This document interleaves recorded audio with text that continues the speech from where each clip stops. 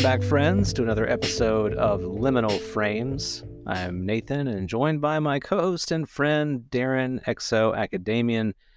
Darren, it's been a crazy couple of weeks since we last had a chance to speak, and I don't know about you, but I've had moments of where I can't look away, and then moments where I just needed to step away and take a break.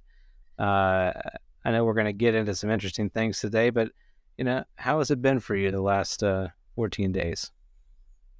Yeah, I would concur with that assessment. It's like you say, on the one hand, there are, as I've been hinting at on Point of Convergence and social media, I feel like there's civilization changing things going on behind the scenes. So that's no small thing, of course.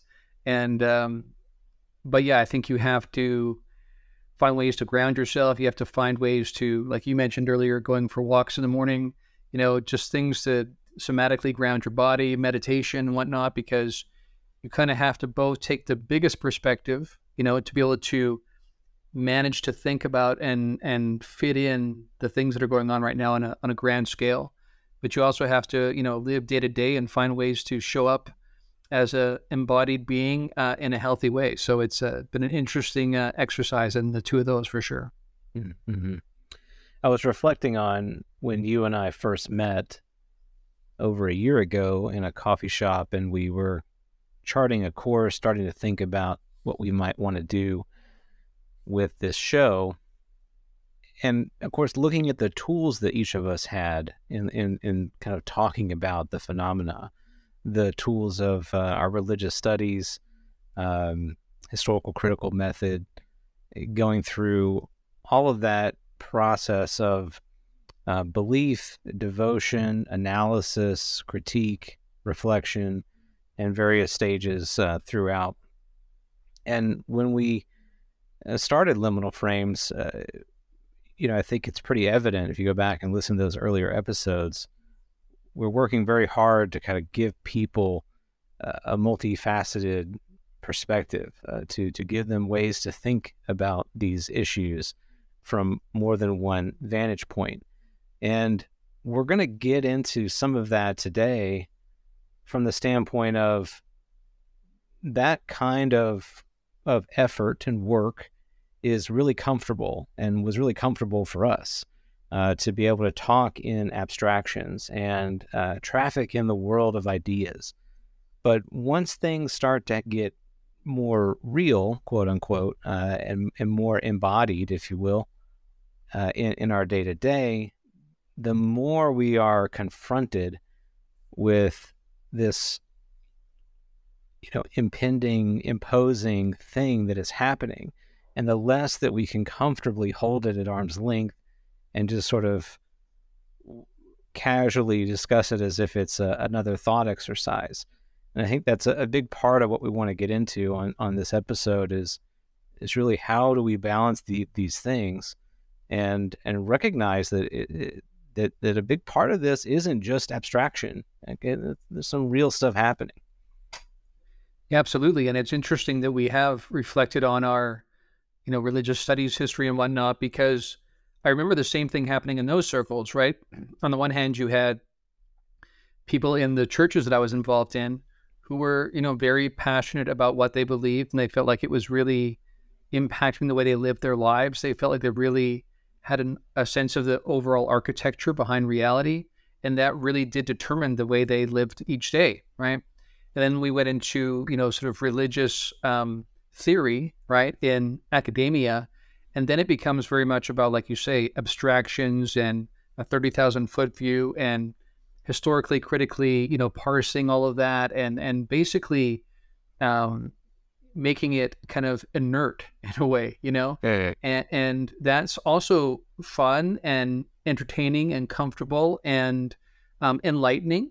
But yeah, the rubber hits the road when you have to find a way to join those two, when you recognize that ideally, you want to be doing both. You want to be able to parse and be thoughtful about the largest grand scheme of architecture, but also think about how that changes the way you would live. And I think that what's really been hitting home for me, and I mentioned this to you before we went on the air tonight, is how that juxtaposition has been working itself out. That like you said, last year we began with a much more, comfortable way of just theoretically approaching this, and kind of like the main task we had then was to make sure you mention all of the different elements of the phenomenon, right? And feel like you have a broad enough perspective.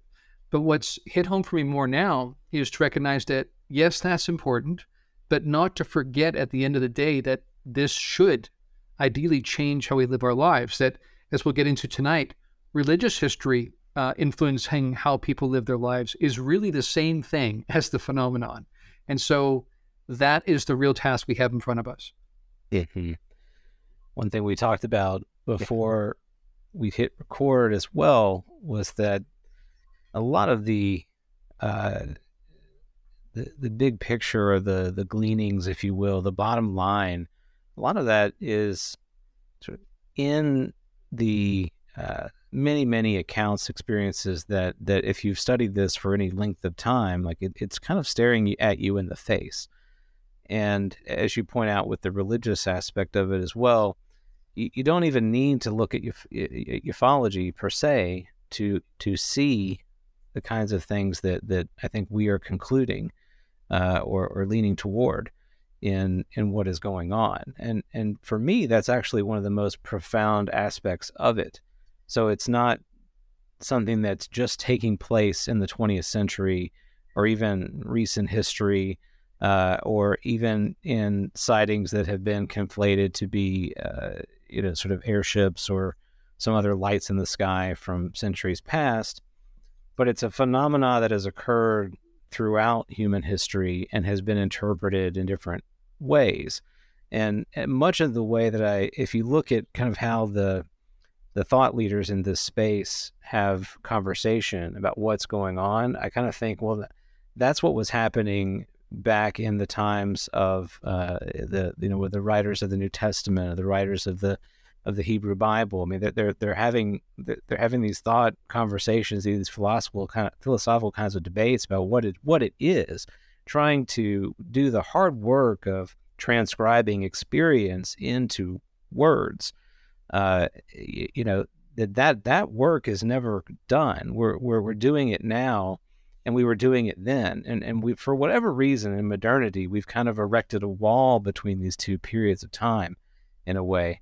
And we've sort of said, well, that was weird and different then, how they looked at reality. Well, we don't do that now. We work in science, and we don't speak in those kinds of metaphorical ways. So, kind of demolishing the wall and allowing what's happening, what's being described, what's being experienced, to hit you head on in the face, and like a bucket of cold water. Like, you cannot ignore this feeling. Like, it is there.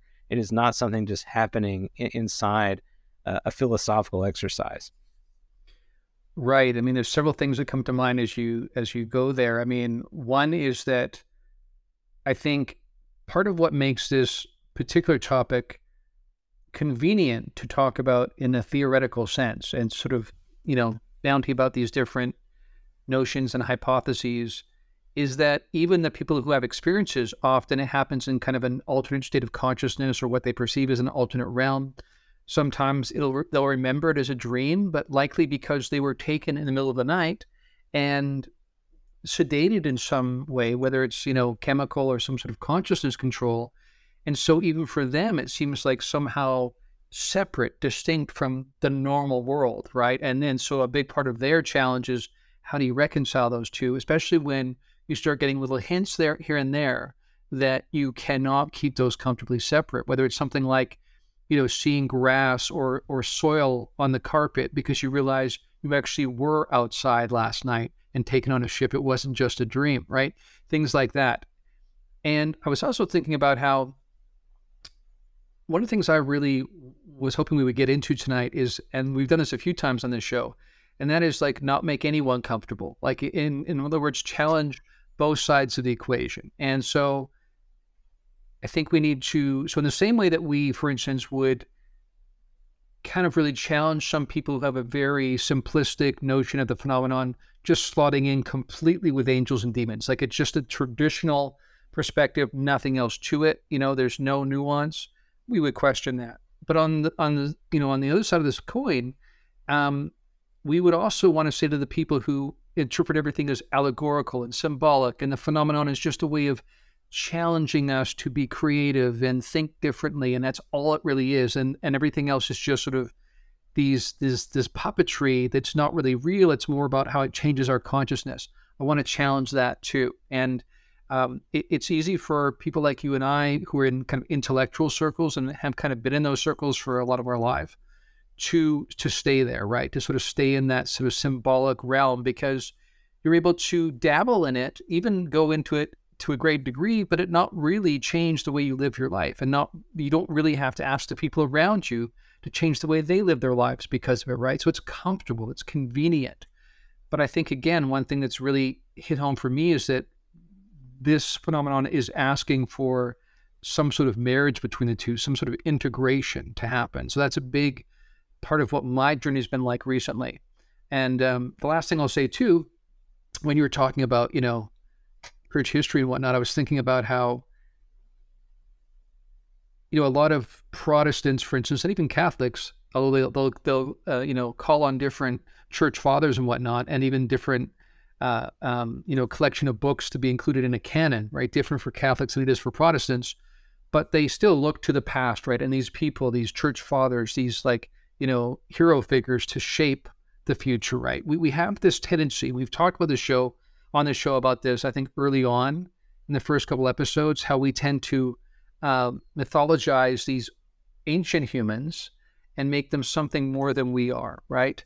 And so you have the Council of Trent, the Council of Nicaea, these times in history where major decisions were made about what will be considered the Word of God, right? And would therefore dictate how people should live their lives. In the same way in ufology, I feel like we do that with John Keel and Jacques Vallée. We say, let's look back at these, and I see some people, right, who just act like these guys, are like the ufological fathers, and we should parse everything that's happening now through their great books. And they are great books, right? But I think we shouldn't stop doing the work. I think when we come across data points that challenge some of those notions, we should be ready to challenge them in the same way that religious believers should do it of the church fathers that they inherited tradition from. Mm-hmm. Right. We've developed our own doctrine, and we use that as a cudgel, not only against those that disagree with us, but it also is a cudgel we basically hit ourselves over the head with, because it ends up limiting us and narrowing the way in which we permit ourselves to confront what is happening. And as you were talking about, the experiencers, I was thinking too, in order for them to even be taken seriously, they have to translate that experience, that raw experience, into language and archetypes that can be respected by the rational mind. And that transcription process is so lossy, and loses a great deal of its validity and veracity. And then what we've got then is a total abstraction that we just sort of share around like a mind virus in a way, and it cleanses the experience of its power, of its realness, and reduces it to a flat anecdote. And I think that's really dangerous, right? That we need to understand, just as if you yourself have had an experience that is incredibly profound and you want to share that with other people, like they're still not going to feel what you felt, no matter how good a job you do describing it. But what you felt was real. And that's something that I think if we are going to be honest and earnest in our search and our work in connecting with this, we have to be willing to take in that core experience and look it straight in the face and say, this happened, this is real. And I may not understand it, And it's okay to say, I may not understand it. In fact, maybe we should fight the impulse to try to understand it as our first reaction to whatever it is that we're told. Right. I think I'm thinking of a great example here. I just recently heard someone make this point, and it was very well made, this point. I mean, it really hit home on how we do this in terms of what we're willing to sort of accept and believe without much question, and other things that we're not, even if the general setup is the same. And I'll give you an example. What they were saying is that, so you come home and you find your little sister really distraught, right? And you say, "What happened? What's wrong?" And she explains that she was sexually assaulted by a bully at school, right? And you immediately feel rage building in you. You're like, "Give me this person's name. We're going to do something about this right now and make sure she's okay. And we're going to like call the police. We're going to get, law enforcement involved," right? Those are all your normal reactions. Now picture same thing happening. You come home, you find your little sister. She says, "Some strange gray beings came and took me and sexually assaulted me and then brought me back into my bed. And I have missing time. There's other things that happened that I don't remember." Do you feel that same rage coming up? The average person might not. The average person might go, "I don't have anywhere to put this. This is not part of my grid." You say to her, "Are you sure they look like that? Could you have mistaken what you saw? Maybe did you have a dream?" Like we start asking these kind of questions, right? That's a perfect example of we're willing to accept certain narratives as long as they don't challenge our core understanding of reality, right?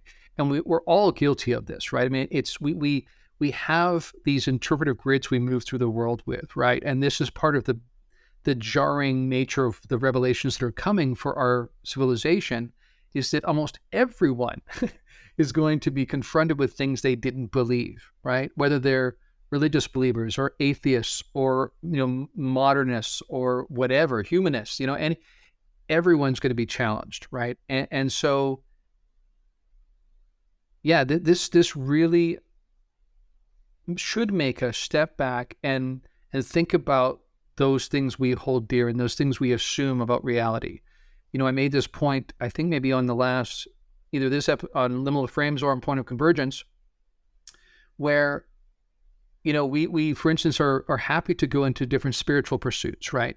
But only if it makes us feel better, right? That's generally why we do it. We don't generally go into it if we think it's going to make us feel worse. We sometimes talk about, "I just want the truth," even if it's not comfortable. But actually, when you look at our behavior, we usually want things that will make us feel better because, modern life has its challenges already. So what I'm asking everyone in the audience to do today, along with us, as we sort of dive into some of these topics, is think about your presuppositions, and not just your presuppositions, but the emotional undercurrent to those. It's not just that you hold them because they sound good conceptually, but because they make you feel a certain way about reality and your life and your future and your origin, right? All of these things, I think, are in play and will be confronted in some major ways with revelations that are coming in the future. So let's get ahead of the narrative and let's do some of that tonight. Yeah, I love that. It is a deeply personal exercise to, in a way, surrender yourself to what is happening, what is going on, and allow that to change and reverberate inside of you to create change. And I've made this point many times that if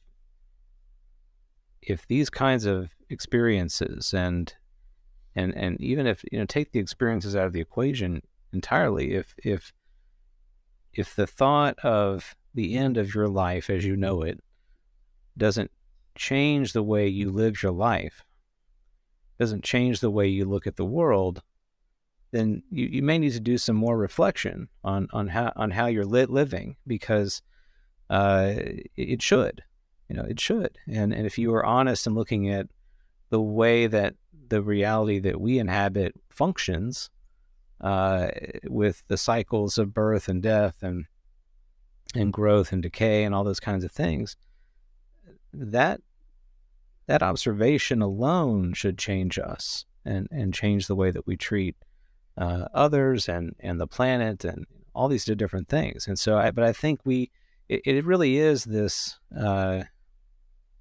crime in a way that modern thinking has committed against the world, in that because we have so neatly packaged all of these things into academic disciplines or thought exercises or frameworks or whatever, we've anesthetized them. We've not allowed them to impact us in any way, right? To actually deal with what they may instill or catalyze within us, within our lived experience. And so, I think we need to be more frank with what we are encountering, and take it very, very seriously. And treat people as you would want to be treated, right? Like, imagine the experiencer who has the courage to come forward and say, this happened to me, and knowing in their mind, because, by the way, in their mind is the mind that of that rational, modern person saying, you are crazy. So they know how they sound. They want to just be treated, though, like a regular person. So how do we bring that into our interactions, not with only those individuals, but what is actually taking place in the world? Right. And to your point there, I mean, again, this is why I'm always amazed that skeptics and cynics will say, well, these are just people that are mentally unstable, or they're people that are just looking for notoriety and fame and fortune. And yet when you dive into these experiencer accounts, often, like you just said, it's the last thing they ever want to believe about themselves, that this is actually happening, right? I mean, they want to believe it's just a dream. They want to believe it's a delusion. They want to believe it's like bad pizza and beer, the previous night. There are case after case after case of people that go to, psychologists and psychiatrists to try to be diagnosed as insane or mentally unstable, so that they help some sort of chemical interaction and put them back on the right course, because they'd rather believe that than believe that this is happening to them, and that they have to present this to the world as something that's happening to them, right? Maybe. This is the challenge. I think, too, I was thinking about how we kind of, again, to challenge both sides of the equation, I find on the one hand, you kind of have the 30,000 foot view detached. What is the phenomenon trying to teach us about consciousness, and it being all sort of like just an endeavor towards that exercise, and that we don't really pay attention to the actual physiological, psychological, effects in people's lives. And I was thinking that's sort of the one side, right? But then you've also got the flip side of like the sort of David Jacobs of the world, who go, oh, this is real, and this is just like an alien force trying to like take over our civilization, right? So they marshal them into this sort of, sci-fi epic of like invading Martians or something, right? And they makes it even more spicy because they turn us into zombies, right? And hybrids kind of thing. And my point is that too feels too easy and too simplistic to me. I think what I want to ask people to do is to widen the aperture and ask the biggest questions about the nature of reality, but also not just in a hypothetical, theoretical, entertaining way as an abstraction, but what would that do for the way you live your life? How would you live your life differently if you knew that? One of the things we talked about before we went on the air was how we have certain assumptions that we bake into how we make decisions. So we talked about how, the way we treat animal species, right? And the decisions we make about what's fair to them, right? Versus our needs, we're used to being at the top of the food pyramid, right? And so that inherently changes how you make the decision, even if you're not conscious of it, right? But suddenly, what happens when, billions of people across the planet realize we're not the top of the food chain? How do you feel then about how you treated animals? How do you feel about how that calculus might change if you realize the simple fact that you're not the top of the food chain? How does that immediately change the calculus, right? And if that's the case, why aren't we already thinking that way? What is it about our hubris that makes us come to that assumption to begin with? So these are some of the big picture things we want to get into tonight. Yeah, that's such a good one. Well, maybe we can start with some concrete examples from our kind of church Christian background, as things that that may kind of hit on what we're trying to talk about here.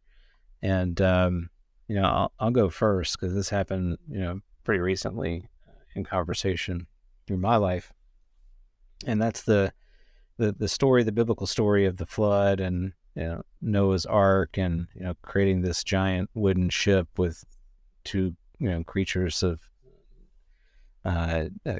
all the creatures that were on the land and the air and whatever, and 2 by 2 getting onto this giant ship and surviving this catastrophic flood. Of course, I was raised to look at that entirely allegorical. That was just kind of a localized thing, and the whole 2 by 2 situation, again, an allegory just to describe kind of all of creation that needed to be saved. And of course, if you're going to repopulate, you got to have two.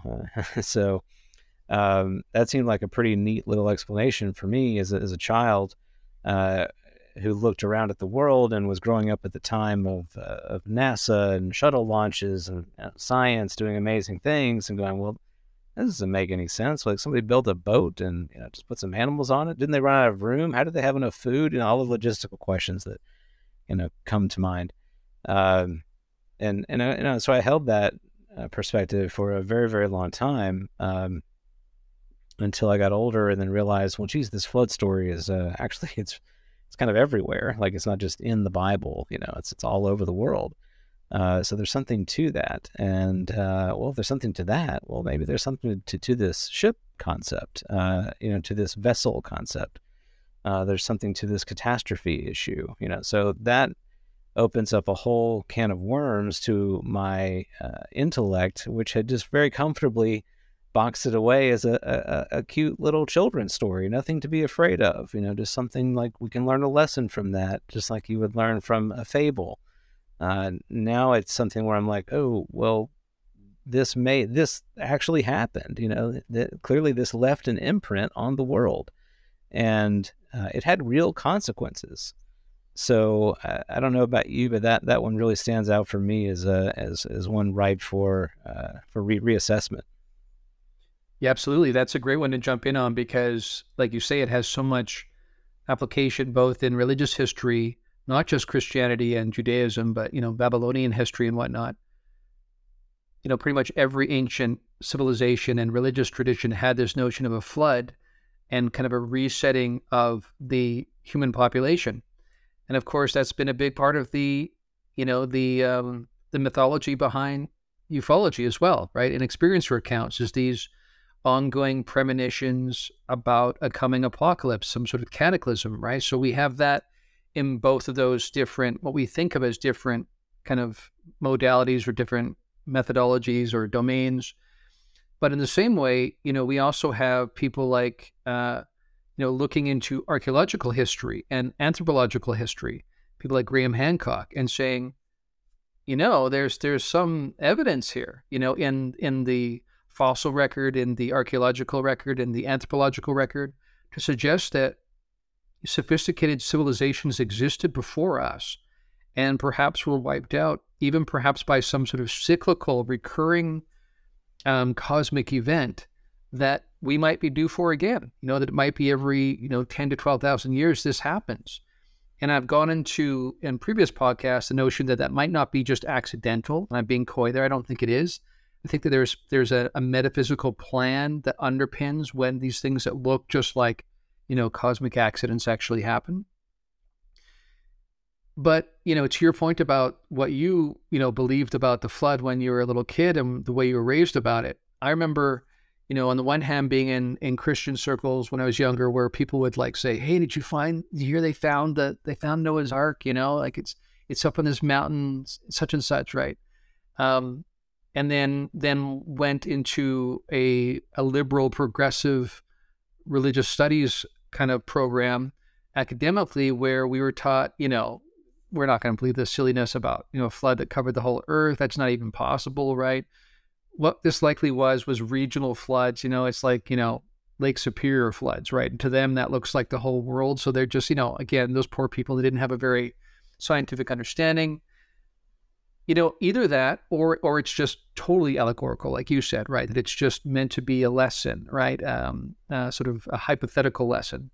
So, yeah, when I reflect on my time in academia around religious studies and biblical studies, I was presented basically with two options, right? One is that these were literally, demons and angels working on behalf of either God the Father or Satan.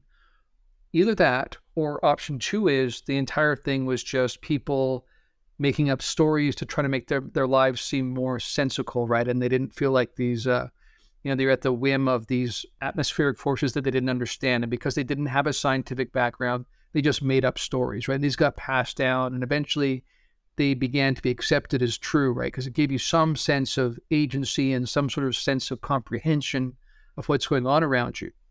What was not presented to me was option three, which is that the UFO phenomenon that is current in our day and age, and people are still having encounters just like the encounters that are depicted in the New Testament and the Old Testament. That's still going on, and perhaps what we're dealing with is an outside intelligence beyond humanity, perhaps beyond the Earth, whether it's interdimensional or extraterrestrial, what have you. But to them, again, within their mindset, they interpreted that as coming from that spiritual realm, right? Because they weren't from the earth as people understood it. So that's another possibility, right? In some ways, that kind of marries our modern scientific understanding of a cosmos, teeming with planets and the possibility of life, with these ancient stories of encounters with like actual physical beings. There's nothing in those stories most of the time that suggests they're meant to be taken as just allegorical. There are times where you get some language that is kind of steered towards having some extra symbology added in. So, for instance, when we hear about, someone being tempted like Jesus 40 days, 40 nights, right out in the desert, we don't necessarily literally have to believe that was literally like someone took a clock and said, wow, 40 days, 40 nights, that's crazy, like on the dot, right? It's more like that was a phrase to mean a long period of endurance, right? The same way that I might say, hey, Nathan, have fun out there and break a leg, right? And later people will say, wow, that's so weird that he was wishing his friend to break a limb. What kind of friend does that, right? And so this is where idioms and things get lost over time, right? They get misinterpreted. But my point is that it can both be a real event, right? And also have some local idioms and some of the culture of the time inevitably gets in there, just like it would for us, right? Mm-hmm. But to not, reduce it to these two binary options of it's either allegory or it's absolutely written and should be interpreted just as it was written, right? We have to somehow be able to parse all of that, in a way that is not just imaginative, but really tries to deal with the hard realities of it, right? Even if it makes us question what we thought about reality. They had to do that, and I think we have to do the very same thing today with the phenomenon. Mm-hmm. Yeah, if you think about how the way in which the phenomena sort of punctuates experience, on a societal scale, not on an individual scale, we have a lot of evidence to show that individuals experience aspects of the phenomena pretty frequently, from some of the more mundane things that happen to the really extraordinary. But if we take into consideration those extraordinary events and how they are interspersed in society more infrequently, it makes a lot of sense that those that experience it most closely, most tangibly, they're translating, as I said earlier, they're translating that experience for everyone else who hasn't had it. And then as time goes on, as time does, and these things don't happen every day, the distance between that event and that moment and that person who experienced it, and who's, hearing that metaphorical sort of meme to describe what it was, like that distance grows, and then time continues doing its thing, and it erodes and fades the realness of that of that experience, to where at some point it does kind of become nothing but an abstraction, right? That's true today, just as I think, as we're arguing, is true then, right? So what we're kind of saying here is, let's take a fulsome view of everything we know about human experience that has been recorded in various ways, and let's look at it honestly. Let's not create these superficial distinctions. Let's take it very seriously. And if we're doing that, and if we can come up with a model that has explanatory power for all of that, both what we're hearing now, what we read about then, well, then that model, if it works, if it explains things, or if it's efficacious, well, we're onto something, right? And that allows us, I think, to be more fair, just, honor what happened in our past. That's what we do now, is we basically say, oh, that's a quaint story, I'm just going to discard that. I don't really have to worry about it, because it talked about some scary things, and scary things don't happen in the world that I inhabit. What happens in the world I inhabit are things that I know are sort of within this possibility space that's very narrow, and they happen on my terms, or they happen on this sort of state power's terms, because it's running the show. It does nothing interrupts our life. That's the sort of fairy tale we tell ourselves. But nothing actually interrupts the life that we have. It's all very, very laid out and predictable. Yet we know, and it's funny how quickly we forget, that interruptions happen all the time, and they radically change not only our personal lives, but the world at large. So I think that's important too, to not lose focus on the fact that these things happen and will happen. They are a certainty, as much as we might want to explain them away as, oh, that's not something I really have to deal with. Right. And so something I came across recently that I was impressed by was someone who was from, like us, studied religion, but academically, right? And they realized that sort of both options they were given, in school and growing up, kind of missed the boat, right? Because in the same way that we just talked about, they were sort of given the one option, like, in Sunday school and, during the sermon on Sunday morning, that, you take this as literal truth. And that means, the world is not that old, and, dinosaurs couldn't be real because they're not in the Bible. You have this very, truncated understanding of reality that takes certain things literally, doesn't consider any of the things we talked about with idioms and local cultures and a lack of a scientific understanding. So they basically look at, like, the Bible like some sort of thing that floated from heaven in a finished form, and it's, it applies across time regardless of culture. You're given that option, or you're given sort of like this extremely abstracted away, like, cultural study, right? This parsed out cultural study of a people. And so by doing that, you can say, for them, this was true, right? And in that way, you sort of like fit in with modern political correctness, right? Because you don't say, they were kind of silly for thinking that. That's not, considered kosher anymore. So you say, this is their belief system, right? But by doing that, it also allows you to be like an arm's length away from it, right? And you don't have to actually deal with any of those truth claims, right? And what this person was doing was they were able to see a third option, which is that when they read those accounts again, and they compare it with modern accounts of the UFO phenomenon, they see the same thing. And this is something that is not offered in either of those, right? Like, even in the ufology circles that we are in a lot of the time, you don't have this marriage going on, right? You don't have this grappling with, what does this mean about our origin as a species, right? You think about this in terms of, like, the fairy paradox. I was thinking about this a while ago. One of the conundrums of modern life is the Fermi paradox, which says that based on our cosmological understanding, there should be life all over the place, right? We shouldn't be that unique, because even again, if life-bearing planets are even not the majority, there's so many planets and so many systems and so many galaxies in this immense universe that we can't even wrap our heads around, the enormity, why are we not seeing them right now? And some people will claim it's because they're too far apart. That's why we don't, it takes too long to get here.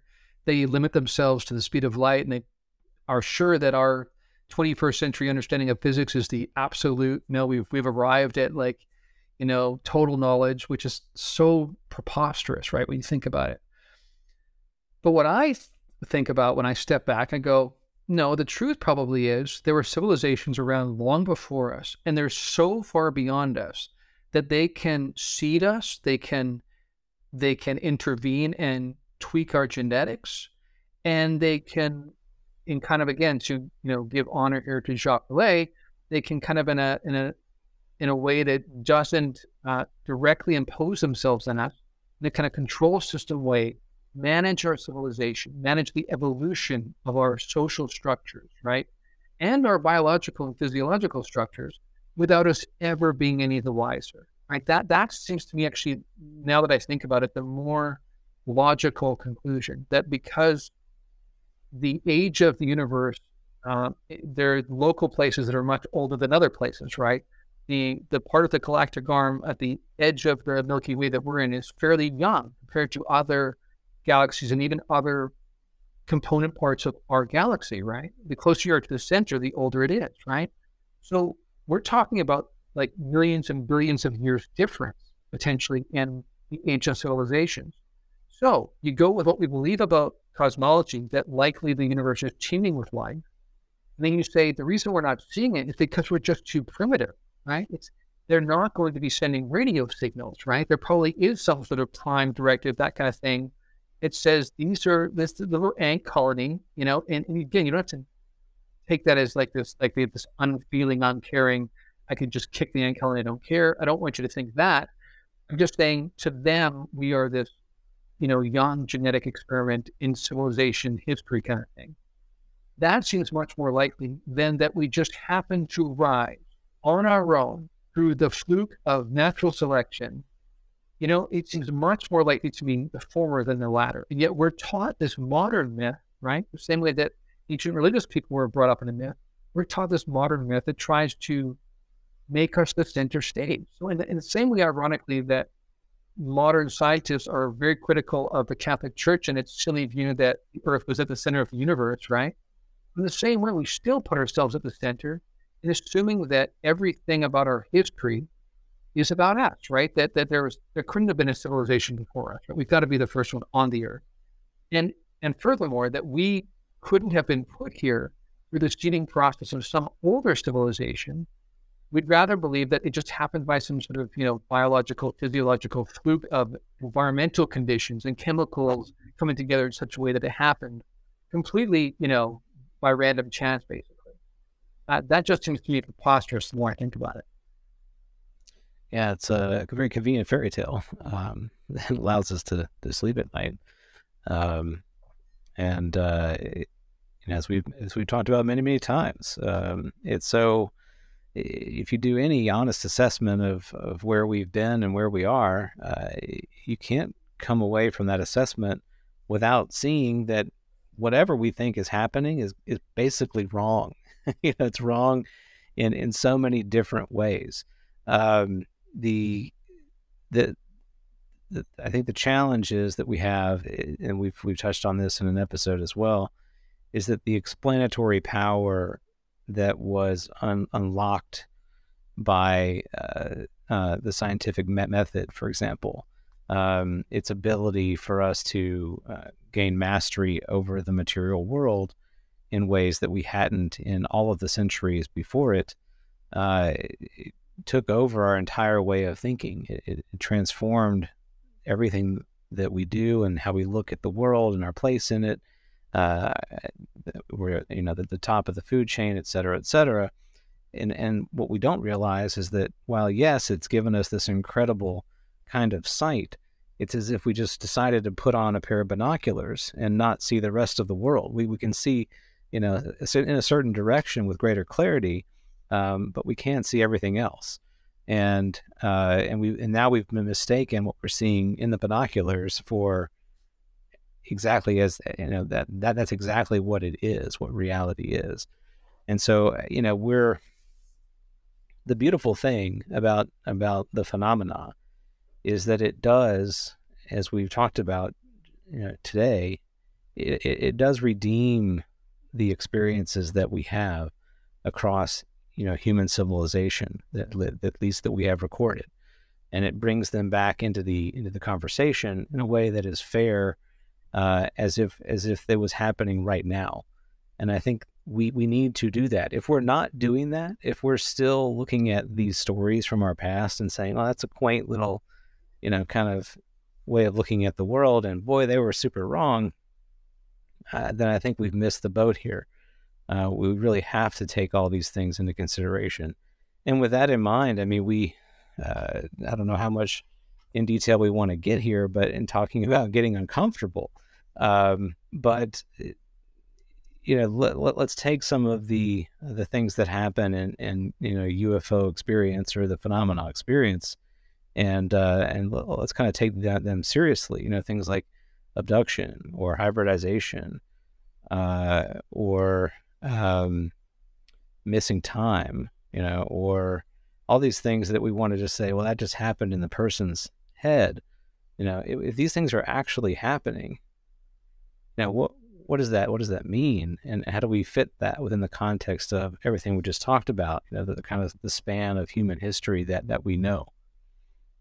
Right, and it seems to me that the more apt conclusion to come to is that the same intelligence or groups of intelligences that were seeding and shaping our civilization are still doing that today. And of course, why wouldn't they, right? I mean, we're not a finished product. And one of the things we wanted to get into in this topic that we can in a little bit is just maybe how off the experiment has gone, like how wayward we are and what kind of civilization we've created and what our progenitors might think about that, that's something we want to get into as well.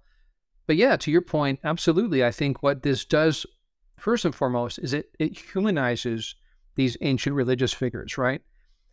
And what's also strange is that, and this is just the way that human beings are really, really awkward in how we conceptualize things and how we group things arbitrarily sometimes, because on the one hand, we kind of turned these ancient figures into heroes and larger than life, right? Rather than realizing they were just human beings like us. And sometimes when we read back the biblical history, there's some things ethically and morally that go on. You're like, that's not so cool, And in our modern politically correct culture, a lot of that stuff would just not fly, right? But that's because they were humans and they were in a different cultural context. They had different senses of what's right and wrong, different moral codes. That's been part of the evolution of consciousness, right? In the same way that we've talked before about, our future descendants will one day look back at our 21st century and say, wow, they were so barbaric. I can't believe they thought this was okay or they thought that was okay. I mean, for people out there, if you really think that we are finally now hitting the epitome and the summit of moral development and we can just look back in judgment of everybody before us, but our descendants won't do the same for us, then I think you're just fooling yourself. You're missing the point of the exercise, which is to say that these things never come to a resolution point. There's always further perspective that could help you even have a more subtle understanding of what is just and what is fair. And again, we can get into that in a little bit in terms of how that might look differently in a cosmic perspective rather than a human perspective. But these are things that people should wrestle with. And just to be clear, the reason why we're bringing this up in this episode is because there's a sense that there's something really afoot in our civilization right now. There seems to be a certain kind of interaction between these seeding, shaping intelligences and our civilization that will make us have to grapple with these issues sooner than later. So we're just kind of trying to get ahead of the game here. Mm-hmm. Yeah, and I'm glad you brought up the ethical sort of frameworks there and the perspective. I mean, you touched on it at the beginning too, that and I understand it's very easy for us to do. We put a human sort of ethical perspective at the center of our thinking, and we have a very difficult time considering other ethical imperatives that don't put humans first, right? And so, when you begin to invite those other ethical considerations into the equation, it does help to, I think anyway, help to make sense of some of the behavior that we have heard about, read about, and experienced from these others. As awful as it may sound to us, it doesn't sound any less awful than the way we might treat, an animal that we've bred for food, or an animal that we have bred for domestication. It's not something that they necessarily chose. We took these animals and we corralled them and guided their behavior, and we had an outcome in mind, and sometimes we killed them if the outcome wasn't proceeding in the direction that we wanted it to proceed. Now, all that said, we also, in the process of doing those things, and this has happened and happens now and will happen again in various stages, like we wrestle with that activity. Our mastery over this, the environment that we find ourselves in, our interaction with it, our engagement with it, our relationship with it, it does confront us. It's not just a one-way interaction. So what we do and what happens with what we do, the consequences of our behavior, those consequences do change us in many of the same ways that those things that we're trying to engineer or craft or whatever are changed. So it is a very dynamic process. It's not just like a computer where we're kind of putting in some inputs and getting one thing. We're reevaluating, we're assessing, and we're changing this over time. And just as we do that with the things that we've interacted with, I think we can argue that a broader ethical perspective would consider the same. So these others are also doing something the same, just that we're now the ones being engineered or whatever. And in the process of their interaction with us, they're getting some things right, getting some things wrong, evaluating the interaction, the experiment, if you will, and assessing it, and are probably at moments feeling like, well, let's keep going, let's keep trying, let's make this work. We maybe messed up here a little bit, we messed up there, but let's keep at it. And then there are other times where I'm like, what, we kind of took a wrong turn here somewhere. And, the things that we thought were good, maybe not so much. And maybe we just need to hit the reset and start again. And to us, that sounds, oh gosh, why would we do that? I can't believe it. But, from their perspective, it could be the greatest good, even for us. Yeah, absolutely. I think that leads us to a part of the conversation we can get into now, which is around challenging some of the presuppositions and the assumptions we bring to these matters. I think some of the things that we're talking about today will be challenging for some people. For some people, it has a lot of gravity. But there's some other aspects that I think will likewise open up some of the assumptions we bring in, that open up new possibilities of, for instance, why a cataclysm or a resetting could be actually a good thing in the big picture, even for us, right? So these are things to think about. And so I think we should get into that now. But to begin, let's talk about, like you kind of hinted at, for instance, we might, as human beings, again, used to being at the top of the food chain, and we see ourselves as, one step removed from the Godhead, right? Again, I sort of made that joke about the King of France, right? Kind of sees himself as one step down a few episodes ago. Well, we still kind of think that way, right? I mean, even reductionistic scientists who maybe don't believe that specifically, they still see themselves as the top of the food chain that we're aware of, right? And that inherently involves certain assumptions, and it changes the calculus for how you make decisions. So we might rail against the notion of alien beings, running hybridization experiments on us, right? And yet, what do we do with cats and dogs, right? We have centuries now of basically genetically experimenting with breeding programs to create these little tiny cute-looking dogs that look like puppies for their entire lives, because we like them when they look that way, right? Were we considering the best interests of those dogs, those wolves from ancient history when we made those decisions? I don't think so. Did they have a say in it, right? They might be sitting around going, who are these non-animal intelligences that are doing these things to us, right? I mean, how dare they? And it's happened for multiple generations.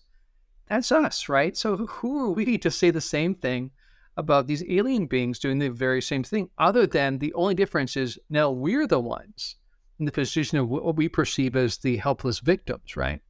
Yeah. So just step outside for a second and go, is there really any difference there?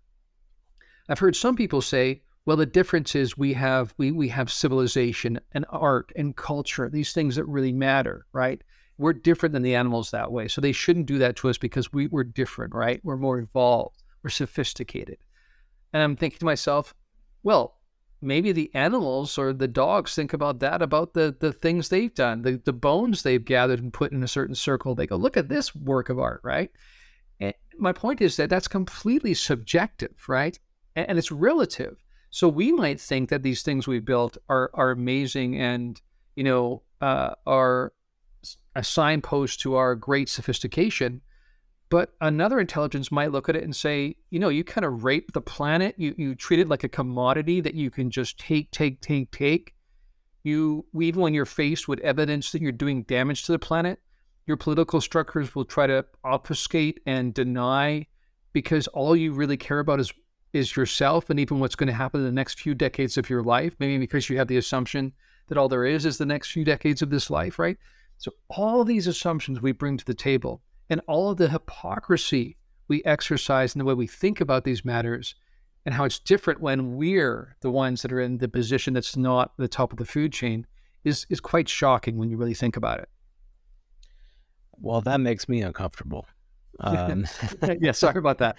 So mission accomplished, right? I think that's the point, is that thought exercise should make you uncomfortable. We're asking the others to be better than we ourselves are. We're asking an ethic of them that we, I suppose, in some ways, like aspire to, but don't actually hold ourselves accountable to.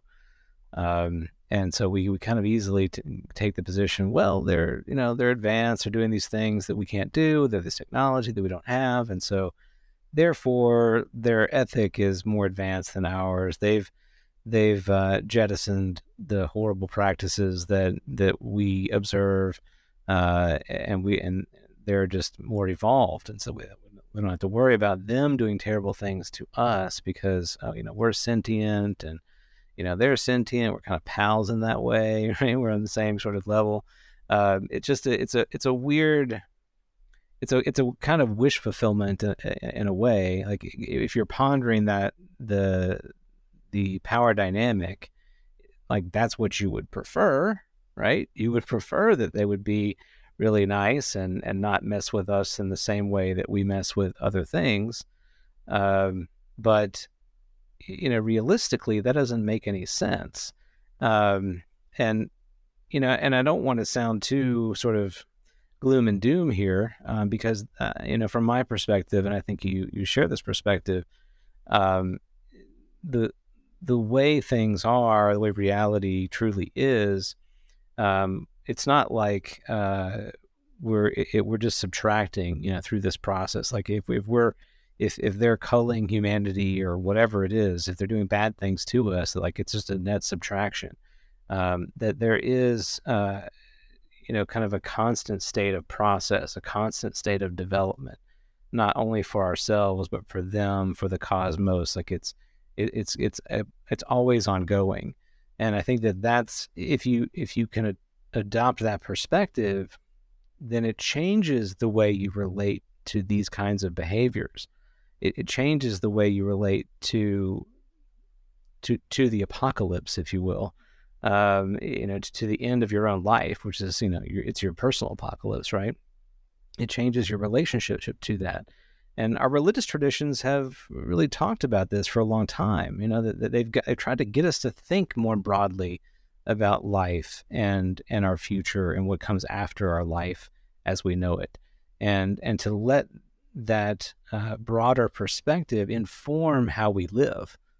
And I think that's an important point to make here, is that it's not just the end. It's not a period to the sentence, and we're done, Yes, we can mourn the things that we might lose, including our own lives and all of the human civilization as we know it. We can certainly grieve that, but we can also celebrate the things that will come after that, not just for ourselves on our journey of development, but also the journey of these others who are involved in this process, because it is a journey for them as well. It is a learning moment for them as well.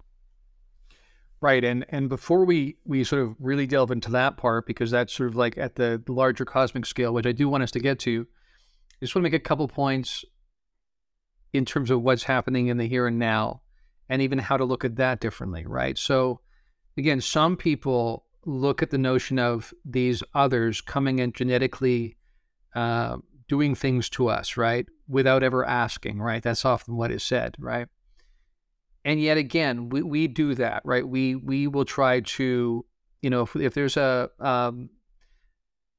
hornet species or a wasp species that's particularly violent and aggressive, we will breed it with a less aggressive one, right? So we eventually change the behavior of the entire species, right?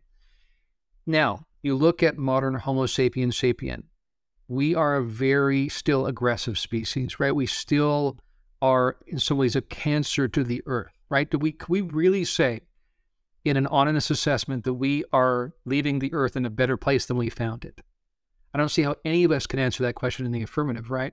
So for these others, maybe the less invasive way to deal with this up until now has been, rather than resetting the entire enterprise, like rather than just wiping out that wasp species, right, that's too aggressive and is causing havoc, you go in and you try to tweak it, right? You try to breed out some of the aggression, right? So it changes its behavior. That way it can continue to exist, it can grow, but it also mitigates some of the damage it's doing to the larger environment, right? And you could say the very same thing about what's happening with us. In fact, I would say that's what's happening with us. That we've talked before about this notion of them sometimes being depicted as having less of an emotional quality, right? They seem less emotive in general. And there seems to be evidence that that's partly because they, over time, recognize that some of our, emotive flare-ups are part of what causes the worst of us, right? In terms of our behavior. So they sort of walk the trajectory where they sort of bred that out of themselves. And like you said, because you make progress, sometimes it's 2 steps forward, 1 step back, right? We shouldn't assume it's all positive and net positive. So there's some suggestion that some of them even recognize they lost something important when they did that, right? Becoming Vulcans is not the ultimate, right? There's something to this notion of Spock who is a bit of both, right? And there's some suggestion that partly what they're doing is trying to amend and repair some of the trajectory that they actually regret now. They recognize they lost something. But in saying that, we can't deny the fact that, hey, getting rid of some of our most aggressive tendencies could be a good thing, would be a good thing. I don't know how you can argue with that. Now, I understand that it's uncomfortable when you say, but I don't remember signing a contract. Nobody contacted me. I didn't get an email. This just happened. Sure. I totally get it, right? But really, again, the shock to the system there is that we are on the food chain just like the rest of the animal kingdom, right? And so when a higher species comes and does this, maybe it doesn't occur to them, the similarly it doesn't occur to us to send an email to, the wolf species we're, changing in some way. Now, I'm also not trying to completely excuse the behavior or say that wouldn't it be nice if they communicated? Sure it would, right? I think that, like you've hinted at, they have growth to make as well. The evidence I've seen, even in some of the interaction with the Greys, is that they have aspects of themselves that are surprisingly different than us. And they have a lack of understanding of emotion and some of even our sexual nature, which plays into why they show such an interest in that, even in the experiments they run. And it often, I think, doesn't occur to them that maybe impacts us emotionally in a way that would be better if they did it differently. But the reason they don't is because they don't have that capacity, so they can't relate, right? So part of the future of our interaction with these other intelligences will be about learning about these things about each other, right? And part of even the task with hybrids is to be able to serve as an ambassador between the two different species and help each other understand each other because they have a bit of both, like Spock again, right? So these are things to keep in mind. Now we can go in a minute to the bigger cosmic picture and how even the idea of resetting a civilization maybe isn't as bad as it first seems, which I know will sound outlandish to people. Sure. But first I wanted to just point out again some of the ways that even the tweaking they're doing could be for a greater good. Yeah, certainly. And look, I romantically, I like the idea that we could, kind of work things out, right? I mean, just like I'm sure the chicken, farm or whatever would like to work things out with their, overseers and not have to be slaughtered for food, right? Like we just talk this through and it may not have to kill us off here. There's some other way we can go about this. So yeah, that's very appealing to me. But I regardless of how we want to look at this, I think we'd be remiss if we just weren't honest with folks that and recognizing how difficult it is to kind of internalize this, right? It's difficult to hear this kind of conversation and not come away with a lot of different feelings, like grief, anger, frustration. Those are total normal reactions. And thinking here too about when Elizondo used the word somber, how much, sort of airtime that took in the podcast circuit and everywhere else. What does he mean by that? Well, I mean, it could in part be some of these things, that if not the big picture, at least the reality of some of these smaller interactions that have taken place, where human beings have absolutely been taken against their will and things have been done to them and they live with that trauma and they had absolutely zero recourse to heal from that, not only from the others that took them, but also from the society which entirely rejected them and what they felt, were courageous in sharing that really took place. They've essentially been traumatized twice, not only by these others, but by their fellow human beings. Right, but I think one thing to point out there is that it's a mixed bag, right? And I think it's the mixed bag nature of this that confounds people. Because on the one hand, yes, they're not sending an email. You didn't get a doctor's note saying, don't forget, we got the augmentation going on, Tuesday night. That doesn't happen, right? What happens is just suddenly these beings show up and you're, suddenly maybe on a craft somewhere and lying down on a table and some telepathic message just told you to get up on the table and you don't even know how to disobey it because it's a thought in your head, no different than an impulse you might have to go to the bathroom, right? Same sort of notion. So on the one hand, that feels like such a loss of agency and sovereignty, right? But on the other hand, sometimes those same people that talk about those kind of traumatizing events come back and find that they start having precognitive dreams, or they can hear the thoughts of other people and notice that their mouths are not moving, right? They're actually becoming telepathic.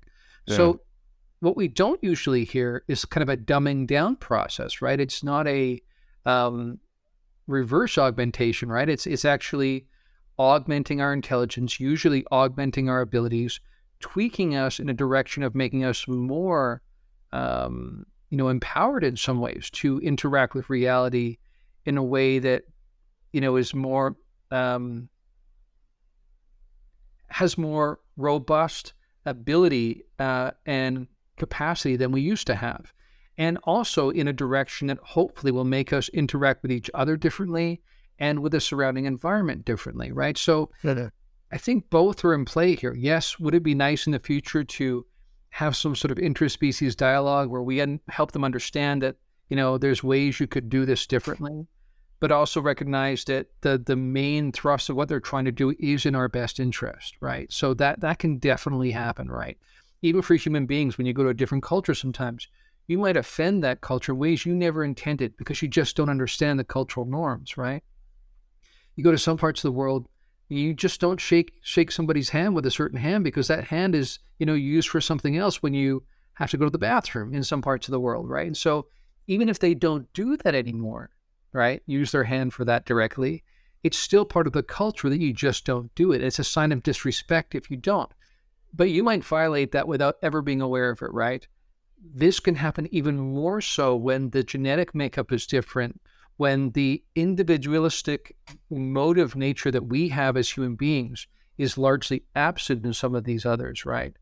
That creates issues, right? And some of them are also kind of like more like androids, right? Like biological, um, you know, they're kind of like this amalgam of biology and android. And so that might have just never been part of their programming, right? Because why would it be? Because that wasn't part of the intelligence or consciousness or experience of the beings that programmed the androids, right? So in the same way that we talk about AI will ultimately still reflect our consciousness because we're the ones programming it, right? In the same way, their AI, their androids have some of the same things going on. And I'm even aware of situations where,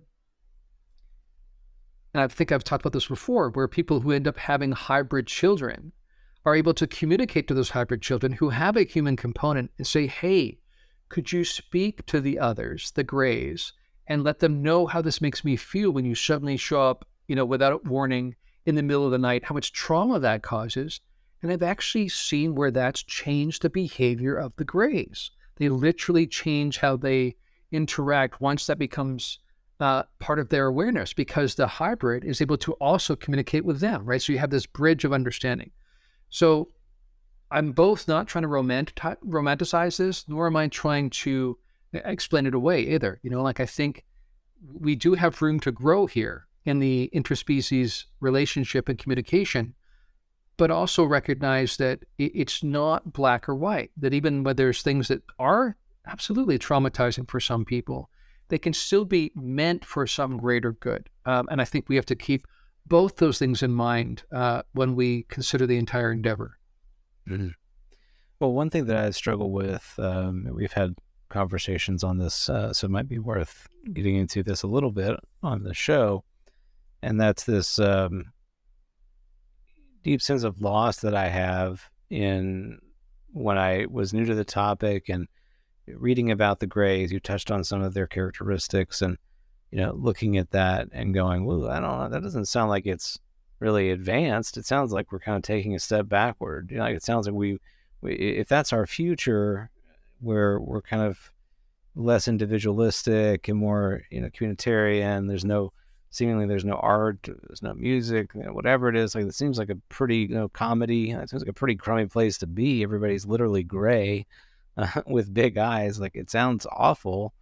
From my vantage point. So, I wonder if you could speak a little bit to our notion of, one, that, first of all, that feeling, but also our notion of time and trajectory and, how that comes into play with what might be happening here.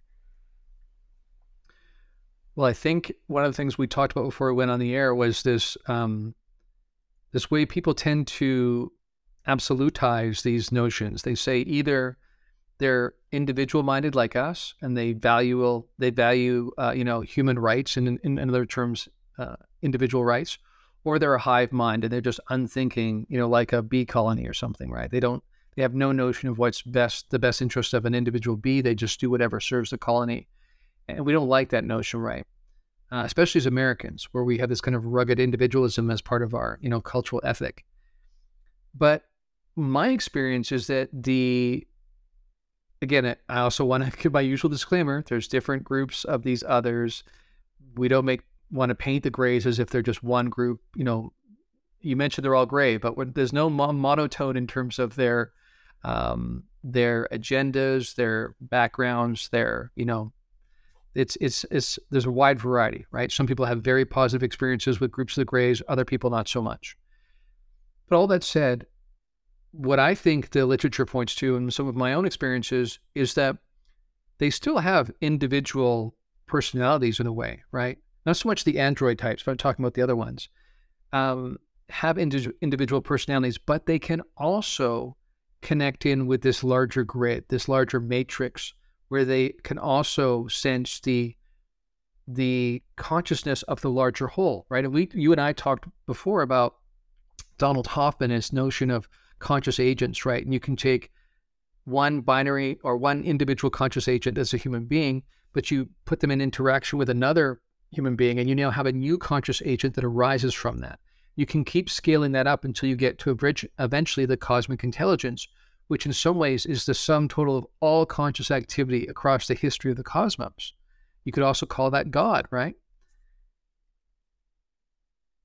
That's what I'm saying goes on with these ones, that they both have some individuality, but they also can plug into and act from what's in the best interest of the whole, which is a good thing. If we could do that more, if we had more like felt understanding, not just conceptual, but felt understanding of why certain action on an individual level would actually hurt us as a species or hurt the planet or the larger environment we're a part of, the biosphere, we would probably change our behavior. So this is a good thing. I think we do want to move towards more of this understanding. I think that's partly what they're even trying to augment us towards, right? They're trying to make more porous the boundary between us and them and us and each other and us and everything else in reality, so that it changes the calculus for how we make decisions. Because right now we have a frightening, a startlingly narrow range of parameters by which we make decisions about what's good, right? What's in the best interest. It's really that those parameters that need to be expanded. Then we will just, by our very nature of that change, we will alter how we make decisions, which will be in the best interest of the whole. So these are things to keep in mind.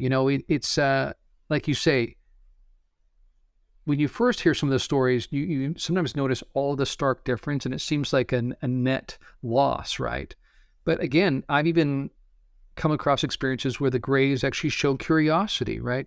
I think part of their mishandling of us is sometimes still motivated by curiosity, actually. So they still do have these things that we would consider valuable, right? And they're not just these unthinking automatons that we might paint them to be. So, which shouldn't be surprising to us, right? Whenever you encounter, for instance, different cultures, right? When you look at humanity historically, we tended to stereotype groups at first, right? And said, oh, they're all like this, right? And then you actually meet some people from that culture and you go, actually, there's a lot more, diversity than we first realized. And it's usually our poverty of understanding that makes us group people together that way. Well, I think the same thing will happen eventually in this kind of interspecies process too. Mm-hmm. And perhaps too, one thing that you've touched on that this makes me think about is the kind of imprinting idea that there's a common heritage or legacy or connectivity between who we are as humanity to who these others are, even though that they may look very different from us. There might be several things that we share in common that are easily relatable.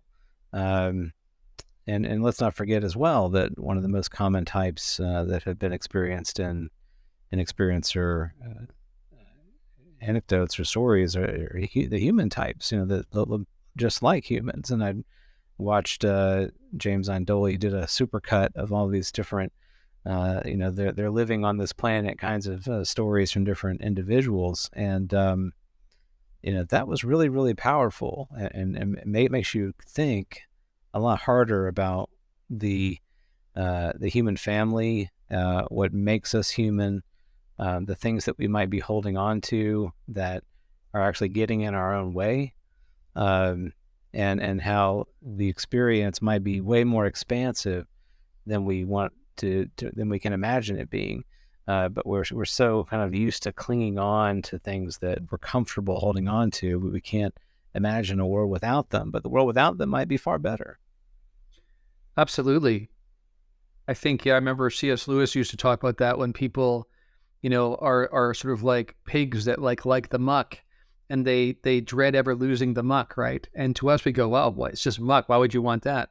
But to a higher species or to another sort of dimensional level of reality, that's kind of how they might look at the things that we cling to and are so, focused on not losing. The last thing I sort of want to touch on here that we can sort of get into the last 10 minutes here or so is, because I know we intended to get here as well, is that the the cosmic calculus, right, around why this might be happening and why there might even be a situation we're in now where, we're at a major turning point in our civilization, right? And there may be a couple options on the table. One is that we wake up and change the way we do reality, the way we run our civilization, the way we conduct our affairs, both with each other and with animal species and the planet and whatnot. Or maybe a reset is in play, kind of like what maybe happened 10, 12,000 years ago that we see some evidence for. And what I would want to say to people here is that, again, I think we need to get beyond our narrow thinking, because we are going to reiterate no matter what happens. Whether you live a nice full life, get to 90 or 100 and then die and move on, you're going to have a different iteration then. And your consciousness will, again, have an opportunity to grow. And I would suggest to you that part of the universal architecture is that you are shuffled around into the next situation that will be the most conducive to your growth. And whatever lessons are really the most significant for you to learn, that's the kind of scenario you'll be put into, right? And so that's going to happen regardless, whether it's, you live 90, 100 years and then you die, or even if there needs to be some sort of civilization level reset, then same thing. People will be moved into different iterations, maybe even different civilizations, different physiological forms, right? That will both serve the individual consciousness that's growing, as well as serve the larger biosphere. And when I say biosphere, I don't just mean the planet here. I mean like the cosmic biosphere, right? Because we are a civilization now on the cusp of going out into space. You and I have talked about this in our private conversations. It's one thing to let like we talked about, for instance, if a major Ebola outbreak happens, right, in one part of the world, or imagine some sort of virus even worse than that, right? And it's so virulent and it's so deadly that sometimes, civilizations have to make a decision. We are better nuking or firebombing that city than taking the risk that that virus could get out and kill hundreds of thousands or millions of people, right? In the same way, you have to look at our civilization and realize we are now entering an age where we are getting ready to colonize Mars, right? And I already brought up the notion that the Earth actually is a being, right? The Gaia spirit's a real thing. Part of, I think, what brought these others to us now, and part of what the situation we're in now, is because they also consider the needs of the Gaia spirit, right? And we are kind of like a colony of fleas, an infestation that had completely forgotten our place in the enterprise, right? So not only are we doing that to the planet that we're on now, but we're getting ready to export that to other planets, which are also, cosmic beings of a certain sort, right? This is part of the metaphysics I discussed a few months ago, that every star and planet and, cosmic body you see actually has a metaphysical identity to it. It's not just this inert dead matter. That's part of the unfortunate consequence of physicalism, is that it's not made us even calculate the damage we're doing. But these others have to take into consideration the damage we've done to the Earth, the damage we've done to each other, the fact that we're about to export this insanity into the rest of the cosmos. And they have to do some real soul searching there and say, either we need to really help these beings to change the way they do things, or maybe a reset is necessary, because they're going to reiterate anyway. These souls are going to move around, shuffle around, that will serve the best interest of those individuals and the collective whole, right? And so what I would leave people with is this notion that when you really think about our civilization, not so much the good things, but all the not so good things, the way that a powerful elite still oppress the majority of the people, the fact that wealth is hoarded by a tiny, tiny, tiny percentage, right? We talk about it and joke about it, becomes a meme, right? The 1%. And yet this is the reality, right? This is what we want to say to the cosmos. Hey, we're good to go. Help us export this into some other place. Why would they, right? There's just so many things about our civilization at a core level that I think when you really deal with it, and even when you've had experiences with other intelligences, what it does for you is it gives you new insight into looking back at your own civilization. in your own species, and you go, man, that's pretty messed up. Like, and it gets to the point where you really ask yourself, at what point does the well-wishing that next decade will do better, or 20 years will do better, when really what we're seeing is just increased technological capacity to do damage without a requisite growth in consciousness, right? And so we're just becoming more dangerous to ourselves and everything else while we're also stagnating. So it's not even like it's a status quo. We're getting more dangerous while also not really growing collectively in our consciousness, nor really fundamentally addressing the core problems in our civilization that are about to export this everywhere else. So this is the scenario we're in. So on the one hand, I want to encourage people that, you are much more than this iteration. You are here as a human being having a temporary experience as a soul that goes through many, many iterations, right? So keep that all in mind and really think about how much this is worth keeping going. And if nothing else, I hope we would all recognize that there needs to be some systemic changes to take place to make it worth keeping going. And that's what I would leave people with. Mm-hmm. Yeah, and I want to say too that the iterative nature of the process is very, very important, as you said, but there are also no shortcuts. You can't somehow hack your way to the next level, just by cutting short one iteration and moving on to the next one. Like, if you're not learning, if growth is not happening, the growth still needs to take place and will in fact take place, right? I'm an optimist. I have been most of my life, and I'm hopeful that we might see some real lasting change take place. I think that most human beings have a shared sense that something is wrong, that something isn't right in the way that our society functions, and unfortunately, many of us also share the same sense of powerlessness in the face of that inequality and injustice and brokenness. Like, we recognize that something isn't right, and in fact, many of us, how many of our stories are that we love to watch in film and TV or whatever, are about dystopic situations that upend the norm and reset civilization, and we're kind of addicted to that because it points to this cancer that we have inside of our world that we cannot seem to excise. That we almost want to invite a catastrophe to right this wrong that has occurred, because we at the individual level feel that we can't actually make that change happen. It's going to happen on a larger scale. We joke about it, right? Like, just end it now, because it's just not going well. So I think that there's an energetic, an intuitive understanding that's taking place there. I want to emphasize that too. That what we have read about in religious tradition about things like apocalypse and whatnot, and the doomsday prophecies that we're all familiar with. We grew up hearing them. The year 2000 or 2012, whatever it is, all these doomsday things. We all kind of say, well, all that stuff came and went, and it's not going to be any different, perhaps.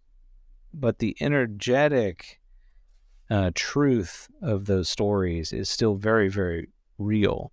And I think there's an imprint, in a way, of the future on the present and the past that we intuitively understand and tap into. It's not something we know at a cognitive level that we would go, oh, I learned this in a classroom. It's something that we know on a deeper level, that permeates kind of how we experience life.